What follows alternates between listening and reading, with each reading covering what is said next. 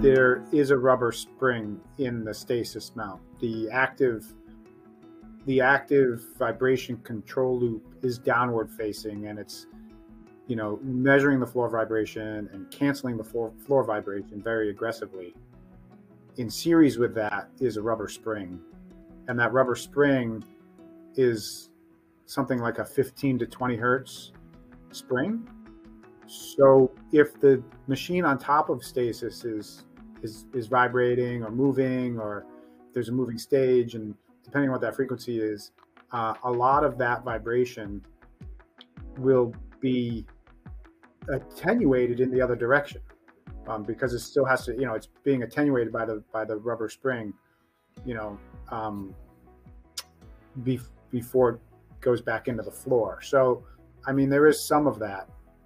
STACIS is really, intended to protect the instrument it supports from the surrounding environment.